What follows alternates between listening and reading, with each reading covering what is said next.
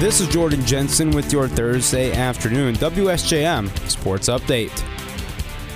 Starting in men's college basketball, first full day of March Madness action as things got started right away with the 11th-seeded Michigan Wolverines facing off the 6th-seeded Colorado State Rams. Michigan got off to a cold start, down as much as 15 in the first half before roaring back and outscoring Colorado State by 19 in the second half. Michigan ended up winning the game 75-63. Big man Hunter Dickinson led the way for the Wolverines with 21. Eli Brooks stepped in and added 16. Caleb Houston dropped in 13, and Frankie Collins stepped in place of Devontae Jones and scored 14 in his first career start for the Wolverines. Michigan will play the winner of Longwood in Tennessee on Saturday with the time to be determined.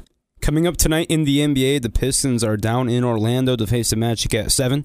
And in the NHL, the Red Wings are north of the border in Vancouver to face the Canucks at 10.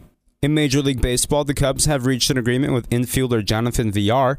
Villar spent last season with the Mets where he hit .249, hit 18 home runs, and drove in 42 runs. Coming up tonight in more March Madness action at 6:50, UConn takes on New Mexico State. At 7:10, Kentucky takes on St. Peter's. At 7:20, St. Mary's takes on Indiana. And then at 7:27, San Diego State battles Creighton. At 9:20, Arkansas takes on Vermont. And then at 9:40, Murray State takes on San Francisco.